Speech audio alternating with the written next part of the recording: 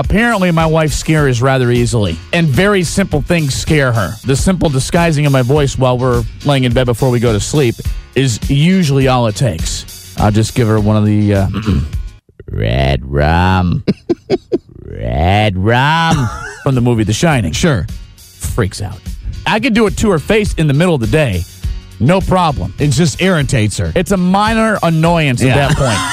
But suddenly the sun goes down and we're anywhere in the house. A couple nights ago, we watched the Blair Witch Project. And as she goes to the bathroom, I'll turn off all the lights in the house. She'll be in the bathroom.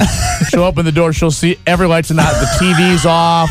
Kitchen night lights off. Bedroom lights off. Michael, it's not funny.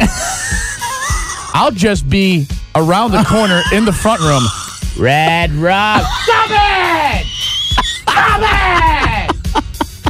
Love my wife.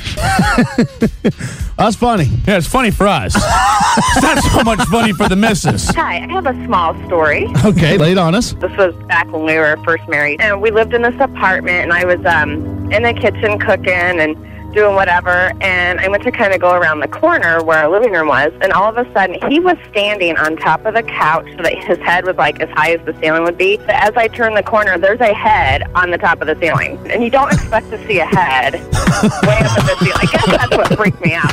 You know, because if it would have just been like, boo, and you looked around the corner, and I just had his head where a normal head would be level, you don't expect it at the top of the ceiling. So he stood on the back of the couch against the wall, and then hung his head around the corner, and it was way up at the ceiling. Like,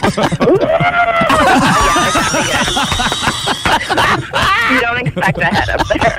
He got his, though, because a couple days later, when he was in the shower, I took the biggest glass of cold water I could find and dumped it over the top of the shower. So.